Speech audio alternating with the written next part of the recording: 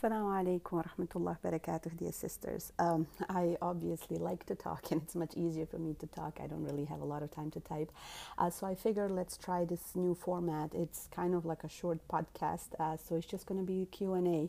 So anytime you guys have a question that's, not related to the Zoom meetings, but rather just, a quick question you'd like to answer, just post it on the WhatsApp group, and inshallah, I'll do a little voice recording, just answering that question, if I'm able to do so. So I hope this makes sense, and let's see how this new format works, inshallah.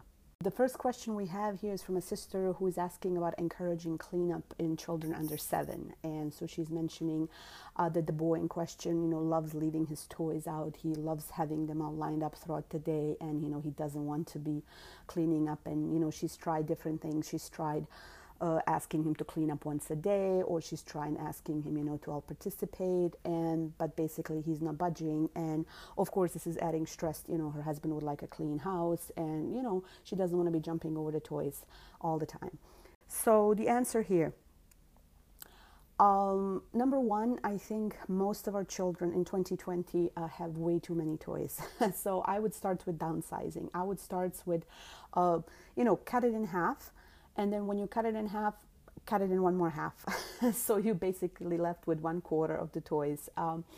I think sometimes children, depending on their age, will be able to go along with you. I've played with my children the Does It Spark Joy game. We would dump all the toys on the floor, and then we would ask, does this spark joy? Are you really playing with this? Some children are able to handle this better than others, so you will have to try it. But basically, in this sort of cutting down on toys, you can include your children, or you can just do it yourself. And in this case, if you're doing it yourself, I would recommend putting the toys that you kind of discarded, put them away safely. Don't get rid of them just yet. So in case your child is really looking for a specific toy, you can pull it out and give it back to him. Okay. But basically the idea is that there's probably too many toys, and that the children are just overwhelmed. They cannot clean it up. It's just like too much of a big mess. And I'm sure you guys can relate. Sometimes my house is so messy that I don't even know where to start. And so when something is overwhelming, we tend to not want to do it, right? The second part of the question is, so basically once you downsize the toys, I think the question here could be also that the child, from the question, it seemed that the child wanted the toys out, that the child wanted the toys accessible. Now, I'm not sure what your toy setup is, but I found, like, for example, if my children had like a one box where all the, stuff was inside the box, every time they would dump it, so they would, because they would be looking for the little small piece at the bottom of the box. And then, of course, they didn't care about cleaning up the rest. So I found displaying the toys, or, finding a better way to store them was a key.